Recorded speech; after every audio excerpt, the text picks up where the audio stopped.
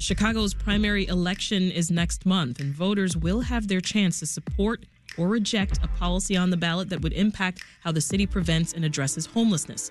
The ordinance being proposed is Bring Chicago Home. It's an initiative to increase the city's budget for homelessness prevention.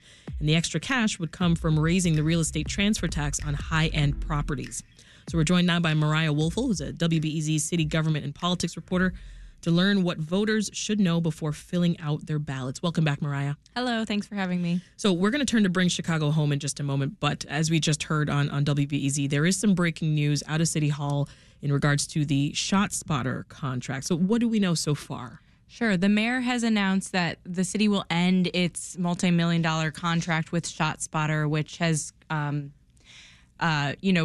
been a controversial contract that organizers and progressive city council members say is over costly. It's ineffective. It leads to the over policing of Black and brown communities, all while not being an effective tool.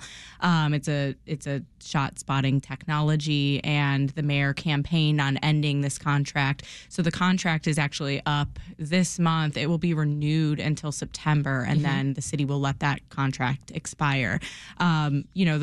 The city's Office of Inspector General has come out with reports analyzing ShotSpotter, saying that it rarely leads to investigatory stops or helps solve gun crimes. And so this is a big win for progressive organizers, and it's another campaign promise that Mayor Brandon Johnson can kind of, put under his belt and say, right, I made good on this. And we'll have more on this tomorrow on Reset.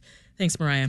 So let's do a bit of a crash course here on Bring Chicago Home, because I know that folks have heard us talk about it here on the program. You've, of course, reported on it for WBEZ. So back to the beginning here. When did Bring Chicago Home launch that campaign? Yeah, and thanks for having me on. We came out with, a pretty in-depth look at the campaigns for and against that I would urge people to read as they're early voting and getting ready to cast their March 19th ballot. So this is a campaign that's, roughly 6 to 7 years old. It's a coalition of people who are homeless, have been homeless.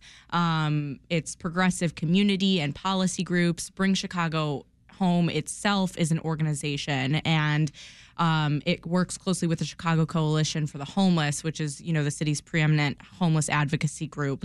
They're a major part of the campaign. You also have political groups like United Working Families who work with Bring Chicago Home, and this is a policy that, again, Chicago Mayor Brandon Johnson campaigned on and supports in office. What do voters need to know then about it? And would the ordinance change city taxes? Yeah, so I could talk a little bit about what this would change. Currently, this is a change to the city's real estate transfer tax. And the city, a real estate transfer tax is a tax paid by the buyer of a property when you're buying. So if I'm going to look to buy a storefront building, for instance, I'm going to pay the price of that building plus the current flat real estate transfer tax, which is 0.75% of that sale. And that tax goes to the city. And this policy would change it from a flat tax to a graduated tiered system. So if you're buying a property that's valued for less, you're going to pay less on that real estate transfer tax. If you're buying more, then your tax is going to be a little bit higher. And so how this would change is property valued at less than $1 million would see a tax cut from 0.75 to 0.6. Property valued at more than $1 million would see an increase. So between 1 and 1.5 million, that would increase to 2%, and over 1.5 would increase to 3%.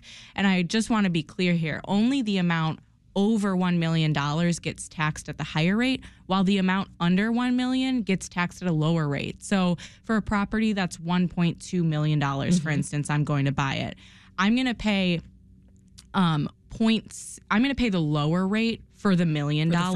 For the first million, I'm going to pay 0.6 instead of 0.75. And for the 200,000, I'm going to pay 2% instead of 0.75. And so it kind of, it's a two-part calculation. Right. Good of you to make that distinction. So how does the city currently fund affordable housing? So, the city does not have a dedicated revenue stream for homelessness prevention, and affordable housing is a huge part of preventing homelessness, obviously. Right. In Chicago, affordable housing is funded through a mix of federal funds, grant dollars, and money from special taxing districts known as TIFs, tax increment financing districts. And, you know, people who have long worked with the city, within the city's housing department, have said that makes it really difficult to kind of like take a piecemeal approach to putting together a funding for one single affordable housing project, let alone coming up with an entire capital plan for the city of Chicago or a comprehensive plan based on need when you don't have a dedicated revenue source. So Bring Chicago Home is focusing on real estate transfer taxes. Now, we know revenue from that varies year to year, right, depending on the state of the real estate market. Would this impact the city's ability to provide long-term support for the unhoused? Well, that's right. This is a pretty volatile tax, and that would come with its challenges if this is approved. You know, Johnson's own administration this year forecasted that revenue from the tax would be about 37% under budget from last year because of a slowdown in the real estate market. And so this tax is dependent on what the real estate market looks like. And opponents have pointed to that as we shouldn't be relying on this volatile tax in order to fund homelessness prevention. And the response to that, I think, from organizers and supportive aldermen is that, you know, it is potentially not enough some years, but it's better than nothing. And it's a dedicated revenue stream that we can rely on regardless of, you know, whether it's over or under budget. And that, you know, we might not know what the real estate market looks like on any given year, but we also know that we have 68,440 unhoused Chicago residents, right, and not enough money. And so this is one way to that the city has control over to get a progressive tax to help with that problem. So how would Bring Chicago Home, let's zoom out a little bit. Let's talk more about its impact on our real estate market here. Sure. Yeah, so it's hard to determine what the impact would be on the real estate market, but I can tell you a little bit about what the concerns are. So one, organizers, I should note, organizers and aldermanic proponents say that 93% of all property sales in Chicago actually fall under that $1 million threshold that would be seeing a tax cut. And so what that means is that this tax increase will largely be falling on, you know, commercial property sales and large apartment buildings. And that's a huge concern for opponents and some voters, too. Opponents are concerned that this falling on commercial property sales will exacerbate, for instance, vacancy rates in downtown Chicago, because it's another price to pay when you're thinking about buying a building in the city. And they argue further that downtown buildings are already being sold for much less than they're worth, and they fear that that will exacerbate this trend as well by adding to the cost. You know, you may think, like, who cares if properties downtown are being valued at a lower rate? That doesn't affect me. I'm a homeowner or renter in Ukrainian Village or wherever in the city. But, you know, the Cook County property tax system is interconnected. So if properties downtown are valued less and therefore bringing in less property taxes for the city, that difference has to be made up elsewhere because the city relies on its, you know, lot of property taxes each year to pay off pensions. And so opponents argue this will eventually trickle down to homeowners and renters too. So renters could be affected by this ordinance too. So actually you know, those are concerns, those are estimations, those are arguments being made by opponents. Like I said, it's very hard to determine what the actual effect of this will be. And, you know, we spoke to one professor who did a analysis at the University of Chicago, and he said something I thought was wise, which is that, like, voters are being given the choice to weigh competing crises here, being homelessness and potential concerns about the real estate market. And that's something that you have to weigh. When it comes to how renters are affected, that analysis actually showed that the impact on rent would be minimal because so much of this will fall on commercial properties. The analysis estimates that the tax increases impact on rent would mean that for a unit that currently rents for $1,000 per month, renters would likely only see an average rent increase of less than $1. Okay. And so there's kind of the most objective answer that we have on whether this would trickle down based to renters. on what we know so far, right? So, I mean, to that end of what you were mentioning before of, you know, opponents, that coalition of real estate, construction, and business groups last month filed a lawsuit, you know, asking a Cook County judge to strike Bring Chicago Home from the ballot, period.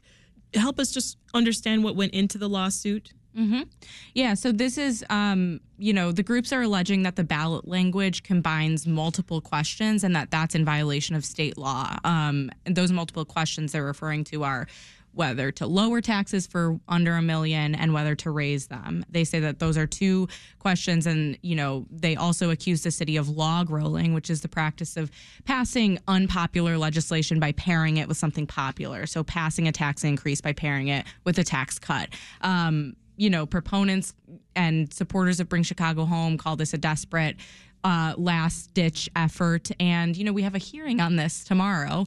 And so we will maybe get a better idea of how a judge is going to rule on this, potentially and how get this a ruling. Is impact voting in the primary. Right. So the Chicago Board of Elections, which is actually a named defendant in the lawsuit, it says they're moving ahead, full speed ahead with business as usual, assuming that this is going to be on the ballot, because it's much easier to print the questions and send them out and then, not count that answer than having to send out new ballots. And so if you are getting an early voting, if you're voting by mail, if you're voting early, you will be expected to vote on this question, regardless, until we get further notice. And if it passes, when would Chicago voters expect that the change would go into effect? Yeah, so I don't know if I mentioned, but what Chicago residents are voting on is whether to authorize the city council to pass this legislation. And so this is not binding in the sense that Chicagoans are making it law on March 19th. They are giving the city council the authority, the permission to pass this. And so if this referendum is approved, this would have to go back to the city council. They would have to debate and, vote on actual legislation that codifies this into law. Johnson's budget director estimated that if this passes, the tax would likely be effective next year in 2025, and that revenue would start to be budgeted in 2026. We'll leave it there. That's Mariah Wolfel, WBEZ's city government and politics reporter. Thanks so much. Thanks for having me.